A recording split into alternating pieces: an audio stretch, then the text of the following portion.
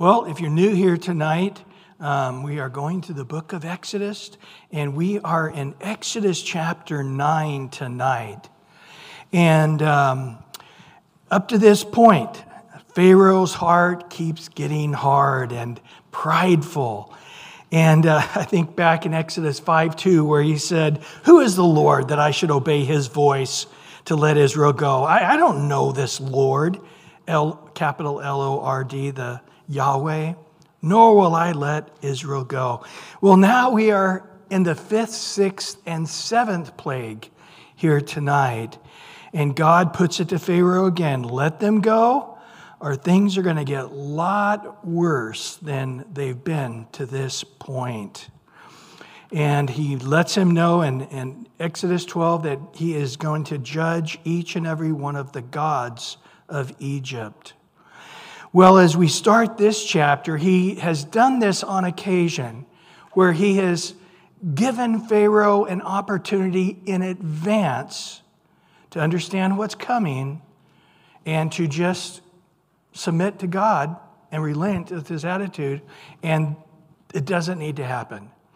So I understand that these plagues were hardening Pharaoh's heart, but in reality, it should have been doing the opposite. Because really, each one of these plagues would soften the heart. It's like, wow, I just got spanked. I'm going to stop doing that. But yet, the opposite is what happened to Pharaoh because of his pride, because of his rebellious spirit.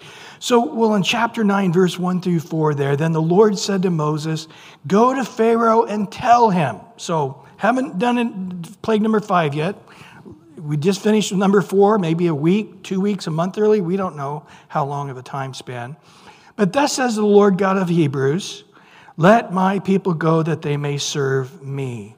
And if you refuse to let them go and still hold them, behold, the hand of the Lord will be on your cattle in the field, your horses, your donkeys, your camels, your oxen, your sheep, and it will be a very severe pestilence." So really up to this point, as bad as the pestilence or the plagues have been, they're not as bad as they're going to get. So this is a good time to not have number 5 come your way. But in verse 4, the Lord will make a difference between the livestock of Israel and the livestock of Egypt. Nothing shall die of all that belongs to the children of Israel. God started doing that after the 3rd plague, as you remember. Remember when they did that 3rd plague, and the magician said, "We can't do this. This is the finger of God." You know, we do see the finger of God in Daniel, tekel, meaning upharsin. You've been weighed in the balance, you've been come up wanting. We see the finger of Jesus drawing in the dirt, and the oldest to the youngest, the Pharisees that wanted to stone the woman, left. But more often than not, when you're talking about the power of God, it's the hand of God. And he lets him know, yeah, those guys just said the finger of God, but you're getting ready to see the hand of God. But he tells them up front, go tell him. Because in reality, he should be softened in his heart. Because you keep telling him, I don't want to do this. You keep telling him, all you got to do is let him go. And yet he doesn't. But let's make it clear here. God is saying the opposite to what Pharaoh wants to believe. Look at that little phrase there, where at the end of verse 1, let what? My people go, that they may what? Serve me. Pharaoh thought they were his people, and they were in existence to serve him and his country, his kingdom. And God is saying, it's gone on too long. It's over. And you need to now allow God to be God and you to identify him as the true God. Now, you're not going to want to do that, Pharaoh. God told him in advance, but you will see it, your people will see it, and all of Egypt will see it, and even to the ends of the earth, what I've done here in this time will be known. And we're going to see that there tonight. So the people don't belong to Pharaoh. They belong to God, and they're in existence to serve the Lord, not Pharaoh or this world. And he warned him again, this is going to be severe. Well, verse 5 through 7, so the Lord appointed a set time, saying, tomorrow the Lord will do this thing in the land. So the Lord did this thing on the next day, and all the livestock of Egypt died. Now, take a note of that. All the livestock of Egypt died. The reason I point that out is in the very next plague, they have more livestock. Okay? And so some say, well, it wasn't all of them. So the word here, in this particular context, all didn't really mean all. It meant a lot. And that could be the case. Or it could be they just went and took Israel's. Or they went and bought some more for themselves. But they do have. I mean, you're not going to make it. It's like the power going out. If you don't have horses and mules and camels and cattle and sheep, you are basically homeless. I mean, you're in serious trouble because you relied on that every single day to survive. So they had to quickly get more of them if that's not the case. But it could just simply be that all in this case is just a lot of them, and it's sort of talking in hyperboles, because it definitely happens in Exodus, where the language itself is letting you know it's extreme, and that's the reason they're using these hyperboles to say it was just a giant wipeout. But the livestock of the children of Israel, not one died. And when Pharaoh heard this, in verse 7, he inquired, are you sure Israel's didn't die? They were right there across the fence from me. And, all mine died, and you're saying none of theirs died? So he inquired of this, and indeed, he seems to be surprised. God's word is true. Not one of the livestock of Israel's died.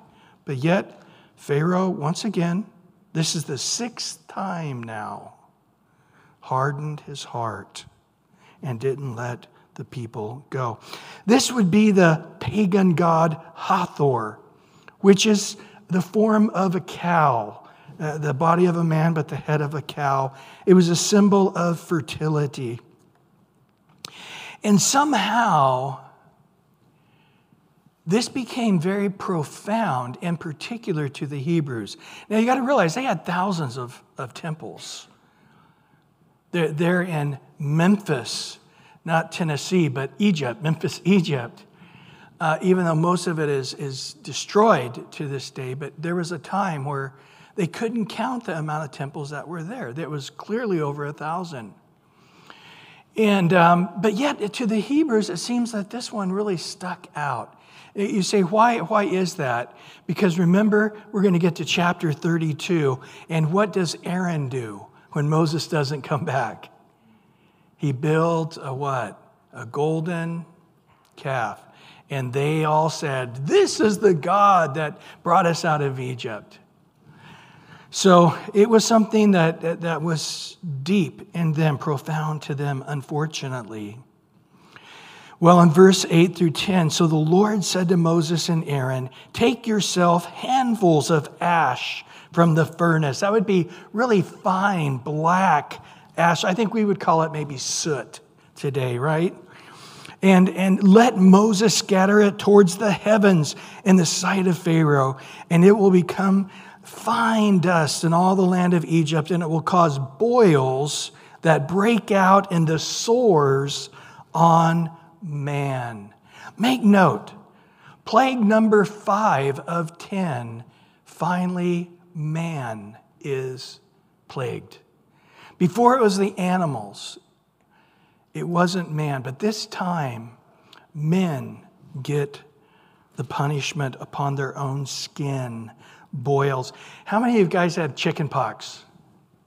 I remember I was living in Texas at the time. We had a long block, and there's 30, 40 kids on it. And a couple of the kids on the block got chicken pox. And all the mothers were so happy. And they said, get your kids outside and play with our kids. We all stayed home from school just to play with those 2 kids, and it worked. We all got chicken pox really, really bad. And I do know people that don't get a really bad case of it can get it much worse at a different time. But we got a bad case. I remember those boils, and they were miserable. But I think this was probably a lot worse than chicken pox. But all these boils were also on the animals. Have you guys been around sick animals in pain? Man, they can be loud. Horses, donkeys, sheep, dogs, cats. Could you imagine hearing the animals crying and screaming and howling in pain?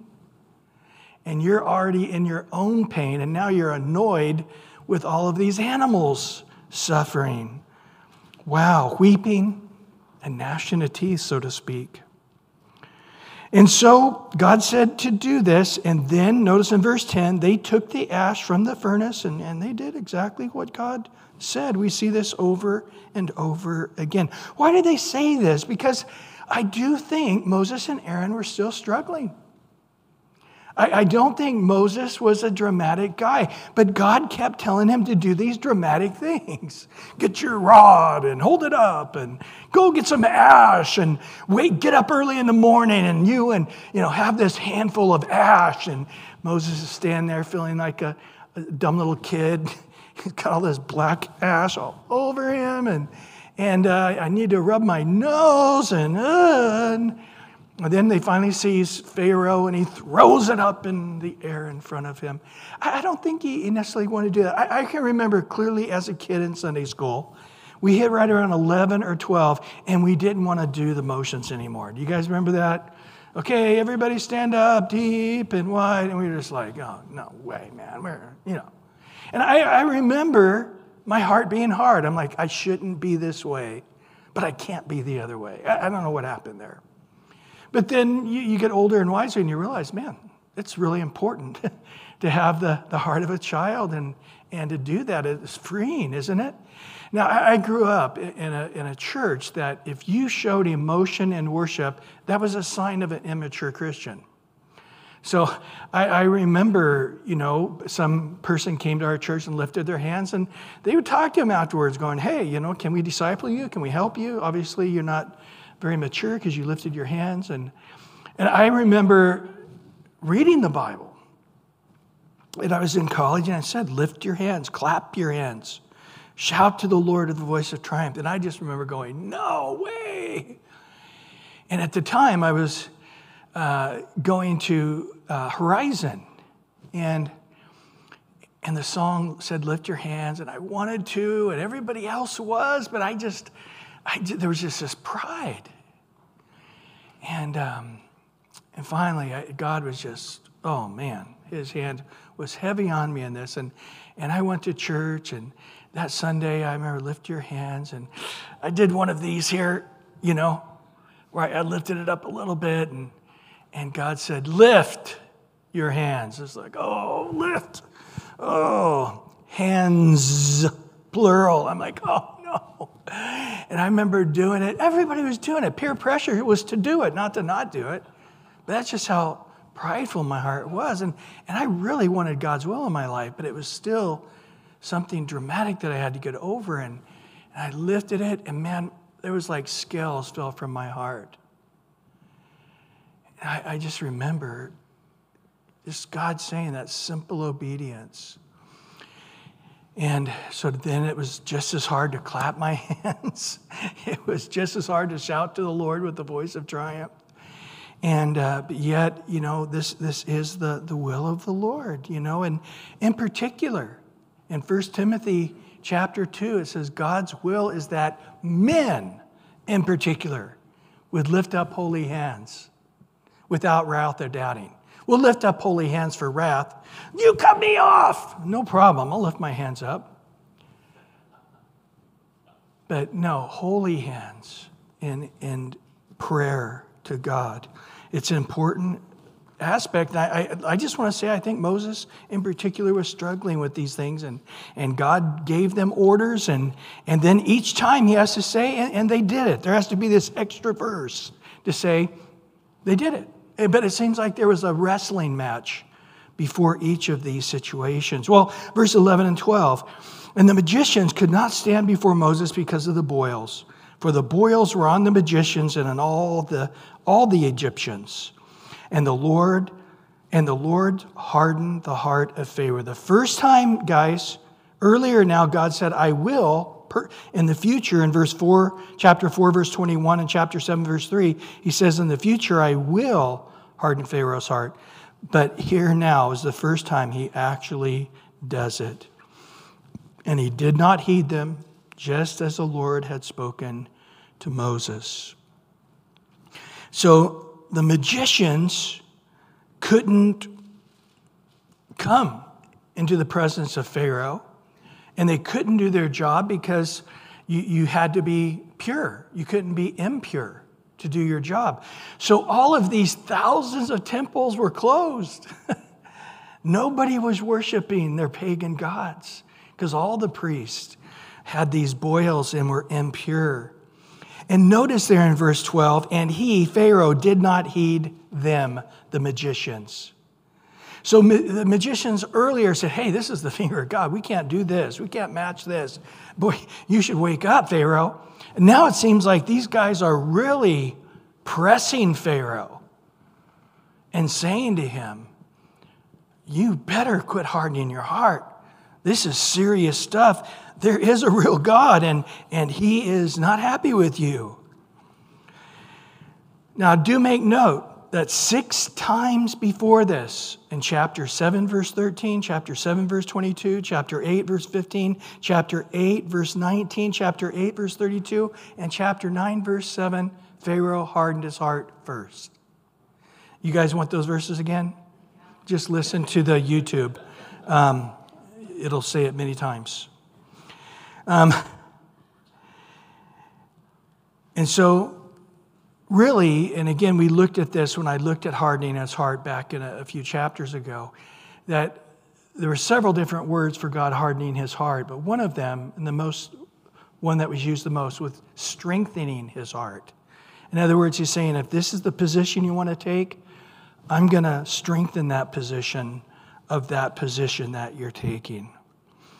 And again, just as the Lord had spoken to Moses, so they did. Now, verse 13 to 21. Then the Lord said to Moses, rise early in the morning, stand before Pharaoh, and say to him, thus says the Lord God of the Hebrews, let my people go, that they may serve me. For at this time I will send all my plagues to your very heart. So there's a lot of stuff coming. I mean, don't think I'm running out of things like, okay, yeah, God's running out of ideas. That's the 5th one. Even if he wanted to do more, I don't think he has more power than that. God is like, you don't understand. I can make this thing go on a long time. And he says, I got all my plagues I have to your very heart. Your hard heart, I can crush it.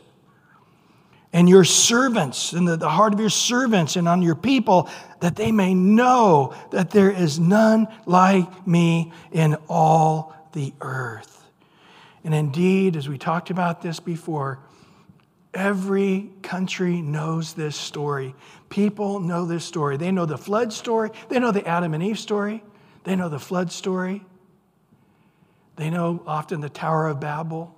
But they also know this story. This is a well-known, God's made it so. Years and years later, in 1 Samuel 4, the Philistines said, oh my goodness, we're afraid. These are the children of Israel that came out of Egypt, and God did all these amazing plagues. We can't fight against them.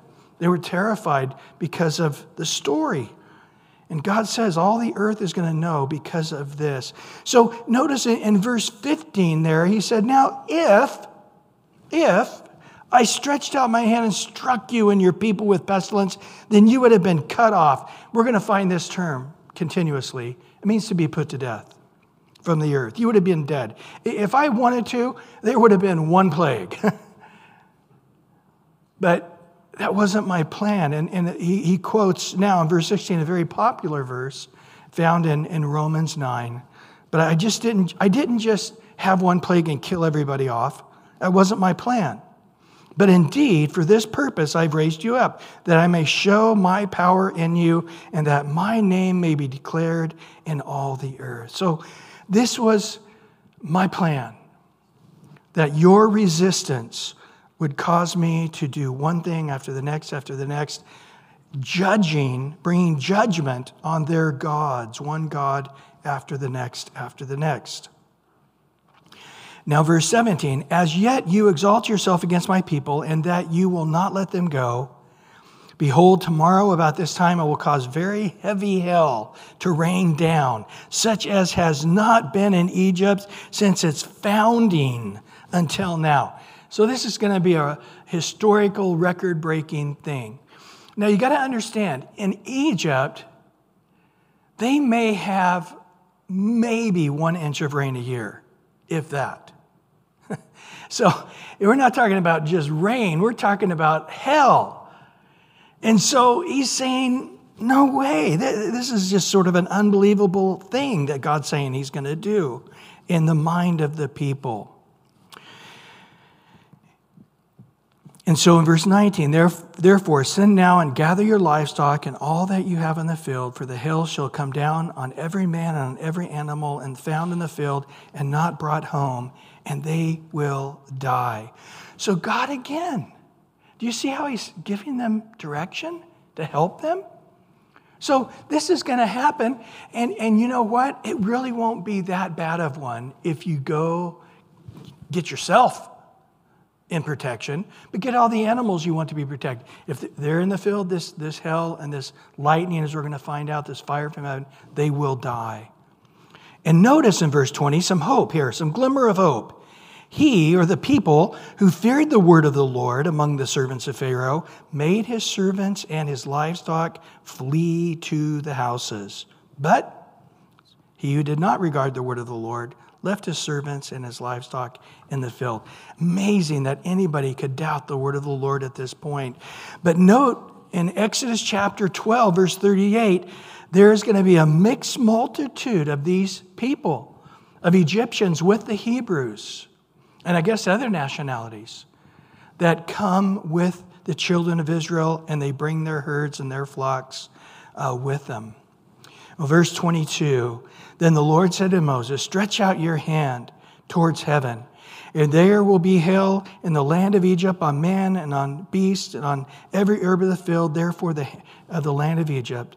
So Moses stretched out his rod towards heaven, and the Lord sent thunder and hail and fire and darted to the ground, and the Lord rained hail on the land of Egypt. So Moses went out, he did it. I think he felt silly. I think he wasn't this dramatist, you know. It's like, all right, I get a chance. Put me on the stage, yes. Oh, I walk out, you know. Oh, get this, hand it to me, you know, Aaron. Oh, here you go, Moses, you know. You know. Wow, you know, I don't think he was into this. And so God makes a note that as silly and as childish and out of character as this was, he did it.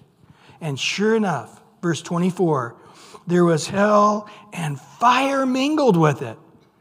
I don't know if this is an electrical storm of some type. So very heavy that there was none like it in the land of Egypt since it became a nation. And the hail struck throughout the whole land of Egypt, and in the field, both man and beast, and hail struck every herb of the field and broke every tree of the field. Only in the land of Goshen, where the children of Israel were, was there no hail. So this was a heavy, heavy thing. Just a little side note here. In Revelation 16 is sort of a mini version of the 10 plagues, okay? They're not in this order, and they're not all 10 there. But there's several of them, and it's very picturesque. This is in the tribulation period. And God's bringing judgment on those in the tribulation period. But the reason I point this out is the very last plague is actually this one, the one with hail. And it ends up being the worst of the plagues. In the very last verse of Revelation 16:21, it says, great hail from heaven fell upon men, each hailstone about the weight of a talent. Men blasphemed God because of the plague of the hail, since that plague was exceedingly great. So it was in the tribulation period, there's not one Pharaoh with a hard heart. It's everybody hates God, despises him, despises his judgment. And especially when this hell comes down, they just begin to blaspheme God. And they already had from earlier, we read in 16:11, that they blasphemed God from heaven because of all the pains and their sores and the boils and so forth. But they did not repent of their deeds. Well, verse 27 to 35 here. And Pharaoh sent and called Moses and Aaron and said to them, I have sinned this time. The Lord is righteous. My people and I are wicked. Have you ever heard of a better repentance prayer than this? He nails it, doesn't he? I've sinned. The Lord is righteous. Yahweh is righteous. And all the people, including myself, were wicked. God's righteous. We're wicked. Wow. Man alive. This is amazing. And then he says in verse 28, so entreat the Lord there, and there may be no more mighty thundering in hell, for it is enough. I will let you go, and you shall stay no longer. Have you guys ever been back south and really heard thunder? I mean, it seems like the whole house is going to crash in, and your whole stomach. And I even when I knew it was coming as a kid, I lived back south for a while. It was just terrifying. Often it would be a sunny day in the summer. We'd get on our 10 speeds. We would ride 4 or 5 miles to the park, and then this black sky would come, and we'd get torrential rain and hail and thunder, and it was just a terrible thing. So these people had never experienced it, and they're just like, please stop this stuff. But as for you and your servants, I know that you will not yet fear the Lord. So Moses said, yeah, we'll do it, but you haven't changed. You haven't changed. Now the flack, you see, that's good stuff, good healthy stuff. But flack also, the plant of it is how you make linen. So the flack and the barley were struck, and the barley was in the head, and the flack was in the bud, so it was ripe and ready to be used, but now useless. And the wheat and the split was not stuck, for they are late crops. So they should have already been gathered and taken, but they weren't. They were still in the field. So Moses went out to the city from Pharaoh and spread out his hands to the Lord, and then thunder and the hail ceased, and the rain was not poured on the earth. And when Pharaoh saw the rain and the hail and the thunder had ceased, he sinned yet more. He hardened his heart, and he and his servants, not just him now, it's everybody. Everybody had a hard heart. And the heart of Pharaoh was hard, neither could he let the children of Israel go, as the Lord had spoken to him. Man, what a beautiful prayer, but he didn't have a real repentance, did he? Pharaoh is grieved at the consequences of sin, but not at sin itself. Do you remember when David really repented? He said, Lord, against you only have I sinned. Well, I think Uriah might have something different to say about that. And to the other men with him that died and all their families. But he got it right.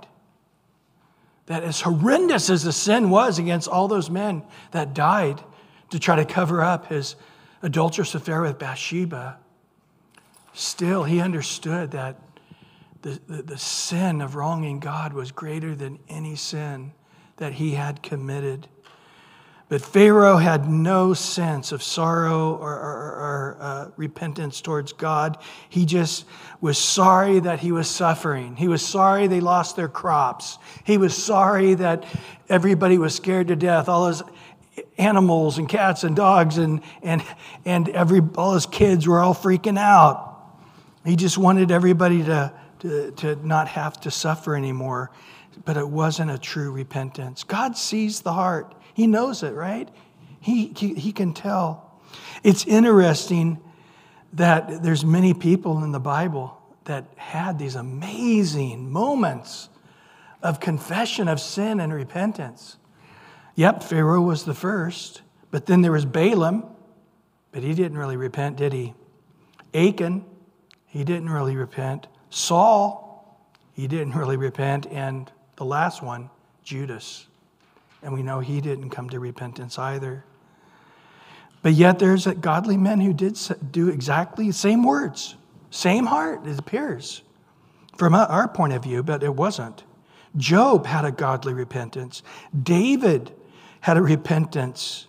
Nehemiah had a great repentance for himself and all his people. Even though he wasn't a part of it, he still repented nationally. And the prodigal son was the last for us to see such a beautiful repentance. Why is there false repentance? Because of a hardness of heart. Also because their concerns are about the consequences of sin and not the sin itself. False repentance actually hardens the heart even further. Paul talks about this in 2 Corinthians chapter 7. You guys might remember in 1 Corinthians 5, the guy married his father's wife, and rather than the people feeling sorry and guilty and they're convicted, they were rejoicing. I think it's wonderful this guy married his stepmom. She was always too young for that old dad of his, or whatever it was. They were rejoicing, and Paul says, you guys quit rejoicing about this. Repent. They finally did, and they excommunicated this guy because he wouldn't give up this relationship. But then Paul saw him, said, hey, we hear that he's repented, but you are not accepting him back. He said, he's not coming back. He hasn't asked us to receive him back. It doesn't matter. Go out and get him and bring him back to yourself. And so it seems that between him and the Corinthian church, for a time, Paul was the excommunicated one from his letter of 1 Corinthians. That they were mad at him for daring to be so legalistic and condemn this poor, wonderful man who did a wonderful thing, married his stepmom, and a stepmom and him, they have the most beautiful marriage, and blah, blah, blah, blah. And Paul is the only one against it. Everybody else seems to be fine. I asked so-and-so teacher and so-and-so teacher, and they said it seemed fine to them, and Paul's the only, And so there was a broken relationship for a time, and then finally they did come to repentance. And Paul says there, and I don't have time to read it all, in 2 Corinthians 7, verse 8 through 12, but he said, you were made sorry, and your sorrow led to repentance. You were made sorry in a godly manner. And what godly sorrow produced? Repentance, leading to salvation. Your sorrow was in a godly manner. What diligence it produced. What clearing of yourself. What indignation. That's anger. What fear, godly respect. What vehement desire. What zeal. What vindication. And all these things you've proven yourself to be clear in this matter. And yet we know that they did not have the fear of the Lord in Pharaoh and those people's hearts who hardened their hearts against God. And it said plain out that he and the people hardened their hearts. And Proverbs 28:14 says, how blessed is the person who fears always, or has a reverent heart towards God, a respectful heart towards God always. But the one who hardens his heart will fall into disaster or into calamity. Well, as we end here tonight, we really want to ask ourselves, God, am I fully submitted? Or do I have a hardness of heart in some areas? As I'm thinking on the last days and the prophecy update, the Laodicean church that was lukewarm, they did not see it. When he said, you're naked, they're like, we've got the finest clothes money can buy. You're blind. I got perfect eyesight. They were indignant at Jesus saying that they had any problem. Well, you're lukewarm. I am not lukewarm. I am on fire for the Lord. And blah, blah, blah. They did not want to hear it. They were unwilling to hear it. And the Lord said, I say to you, be zealous and quickly repent. And that annoying knock is me. Open that door. Let me come back in. Whoa. Jesus wasn't ruling on the throne of their hearts. And as I read these kind of things, I'm like going, God, is this me? Am I the Laodicean? Because one of the signs of a Laodicean is they can't see it. It's got to be a powerful work of your Holy Spirit to see. In the same way, we could sort of come to that place, Lord, is it me? In next chapter 10, verse 3, he's going to ask the question of, how long will you refuse to humble yourself before me? Let my people go, that they may serve me. You know, in the plagues of our story, we're pharaohs. You all know that, right? We're all pharaohs. And in our story, the plagues fall on Jesus. All of the plagues, all of the judgments of God. You know, we say plagues, but really it's judgments. The judgments of God against all the gods of Egypt. God's judgment over our things that we've made as gods were judged on the cross. And all who believe have received that condemnation upon Christ and not upon ourselves. These verses from our Easter service on Sunday in Isaiah 53. Yet in the weakness he carried, it was our sorrows that weighed him down. And we thought his troubles were punishment from God, a punishment for our own sins. And he was pierced for our rebellions, crushed for our sins. He was beaten for that we might become whole. He was whipped, leaving stripes so that we could be healed. All of us like sheep have gone astray. We have all left God's path to follow our own heart, just like Pharaoh, right? Yet the Lord laid on him the sins of us all. Romans 4:25, he was handed over to die because of our sins. He was raised to life to make us right with him, for us to be made justified, to be without sin in God's sight. For he made him who knew no sin to be sin for us, to bring all the judgment of God upon him, that we might become the righteousness of God in him. And how we as believers need to confess our sins. Don't say, I have no sin. If you say, I have no sin, then God can't help you. But we need to confess our sins. Repent. He's faithful and just to forgive of our sin. Cleanse us from all unrighteousness. I think that all of us need to have that prayer as David did in Psalm 139, verse 23 and 24. Search me, O God. Know my heart. Try me. Know my thoughts and see if there be any wicked way in me, and lead me in the way of everlasting. Well, I just want to see if you guys have questions or there's something God's putting on your heart tonight that you want to share. And also I want to give a couple of minutes for Jim to share a little bit. God really spoke through these last couple of Wednesdays through Jim Cymbala teaching. And then also through Bryan Parrish. I listened to that sermon today and I'm still pierced to the heart. It was such a word for us. It really was a word of the Lord. So just on the study tonight, is there anything jumping out that's on your heart that you wanted to share?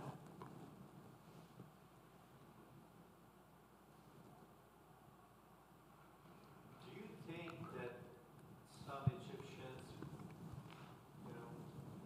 moved to Goshen, like a certain number said, hey, we're going there? I would think, if I was an Egyptian, I think I would just walk to Goshen. I think there was. Especially those who believed. Especially those who believed and later departed with Israel. I think it's very possible. It's all hypothetical. But I think that's how also the Egyptians got more animals. I think they just went over and either bought them from Israel or took them or whatever. Yeah. Those are speculations we have to...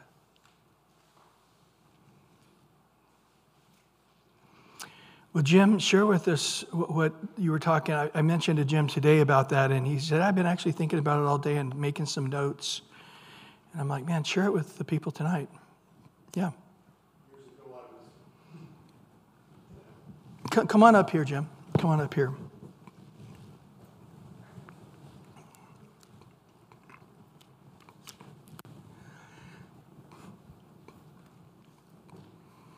There you go. I'm going to start the timer. No, I'm kidding. This is years ago. I was in a college history class, and my professor said, and this was after we had had lunch, and so we were all sort of drowsy, and he said, "Okay, now we are going to recapitulate." I said, "In public?" Didn't know what the word meant. It just simply means review. So I took some cursory notes when Pastor Parrish was here last week, and just to rehearse those with you as we begin to pray. In Matthew chapter 11, verses 11 and 12, Pastor shared with us, "Assuredly I say to you, among those born of women there has not risen one greater than John the Baptist, but he who has the least in the kingdom is greater than he." And then, verse 12, "And from the days of John the Baptist until now, the kingdom of heaven suffers violence, and the violence takes its force. It takes it by force." That really struck me. We pray, as the Lord directed us, "Thy kingdom come, thy will be done on earth as it is in heaven." And so that is the precursor to the disciples' prayer, not the Lord's Prayer, the disciples' prayer. But this struggle that's going on between the kingdom of God and the kingdom of the evil one.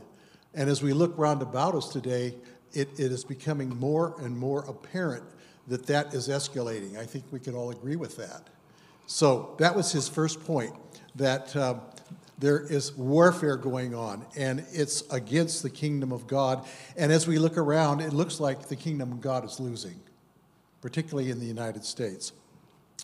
So we're in a season of violence, and what is our response to that? How do we pray? Secondly, in Luke chapter 18, verse 1, the Lord says, "Men ought always to pray and faint not." And the pastor's second point was, do we have a sense of fear in us? And we ought not to have that. The Lord's exhortation is, as you see this violence going on, don't be afraid. I am sovereign. I am in control. And you pointed that out very clearly with Pharaoh and God's sovereignty. He has a plan, and he's moving his plan ahead. So that was point number 2. Point number 3 was in Genesis chapter 18, and that was where Lot had moved into Sodom, and Abraham was pleading on the part of the righteous people in Sodom. If there was just a few, if there was even less than that, would you save those people? Would you withhold your hand of judgment? And the Lord very graciously did that, because there was a man that went before him to ask. And so his point would be, what would you do in that particular situation? And then finally, in Ezekiel chapter 22, and let me read that for you. "So I sought for a man among them who would make a wall and stand in the gap before me on behalf of the land, that I should not destroy it, but I found no one." This is a glittering generality, but my sense is that God has lifted his hand of protection from this country, because the believers have given lip service to prayer, but they don't come to pray because they don't feel it's effective. And as James writes, "The effectual, fervent prayer of a righteous man availeth much." Do we believe that? Do we believe that today? So those were the points that he stressed last week, and I think as we come together to pray, we need to pray, and I'll let you lead us on this, what you want us to pray for, but my sense is that we should pray out of desperation, covering what's going on, because God said, "I will hear those." 2 Chronicles 7:14, "If my people who are called by my name will humble themselves and pray and seek my face, then I will hear from heaven, and I will answer the prayer, and I will do what? Heal the land. Heal their land." We don't look at verse 13, where he says, "When I bring pestilence to the land, then if my people," and we certainly see he brought pestilence Yeah. To the land of Egypt. So that's my quick review. And we got a bunch of pharaohs. Yes. We got a governor, we got a president. We do, yes. And it's an evil time. They're all over the world, too. And so I think my sense is that as we begin to pray, we pray on site with insight. And that is, we pray, and there's a certain decorum as we pray. Short prayers, stay on target, and let's not pray for our own a laundry list of things. Let's pray overarching prayers that the Holy Spirit would come, would fall, would manifest himself. John wrote in John chapter 14, if you, the Lord was speaking, if you fulfill my commandments, you follow my commandments, then the Father and I will manifest ourselves in your presence. And that's what we pray for now. Wow, that's a great verse, great verse. Lord, we come to you right now. Meet us here, Lord. Gathered 2 and 3 in your name to pray. You said if whatever we bind on earth would be bound in heaven, whatever we loose on earth would be loosed in heaven. Lord, that we are to speak to mountains, to be uprooted and cast into the sea. Boy, do we got mountains here in California of horrible wickedness. Good is evil and evil is good. That poor mother in Chico where the school system was turning her child into the opposite sex and giving them pills and all kinds of stuff. And she had no knowledge of it. And the school was so prideful and happy. And they were so righteous, self-righteous about doing so wickedly. And, whether it's the stupidity of allowing street people to live everywhere and violence and crime increasing, Lord. But yet, as Bryan talked about last week, we are not to be angry with the wicked world for being wicked.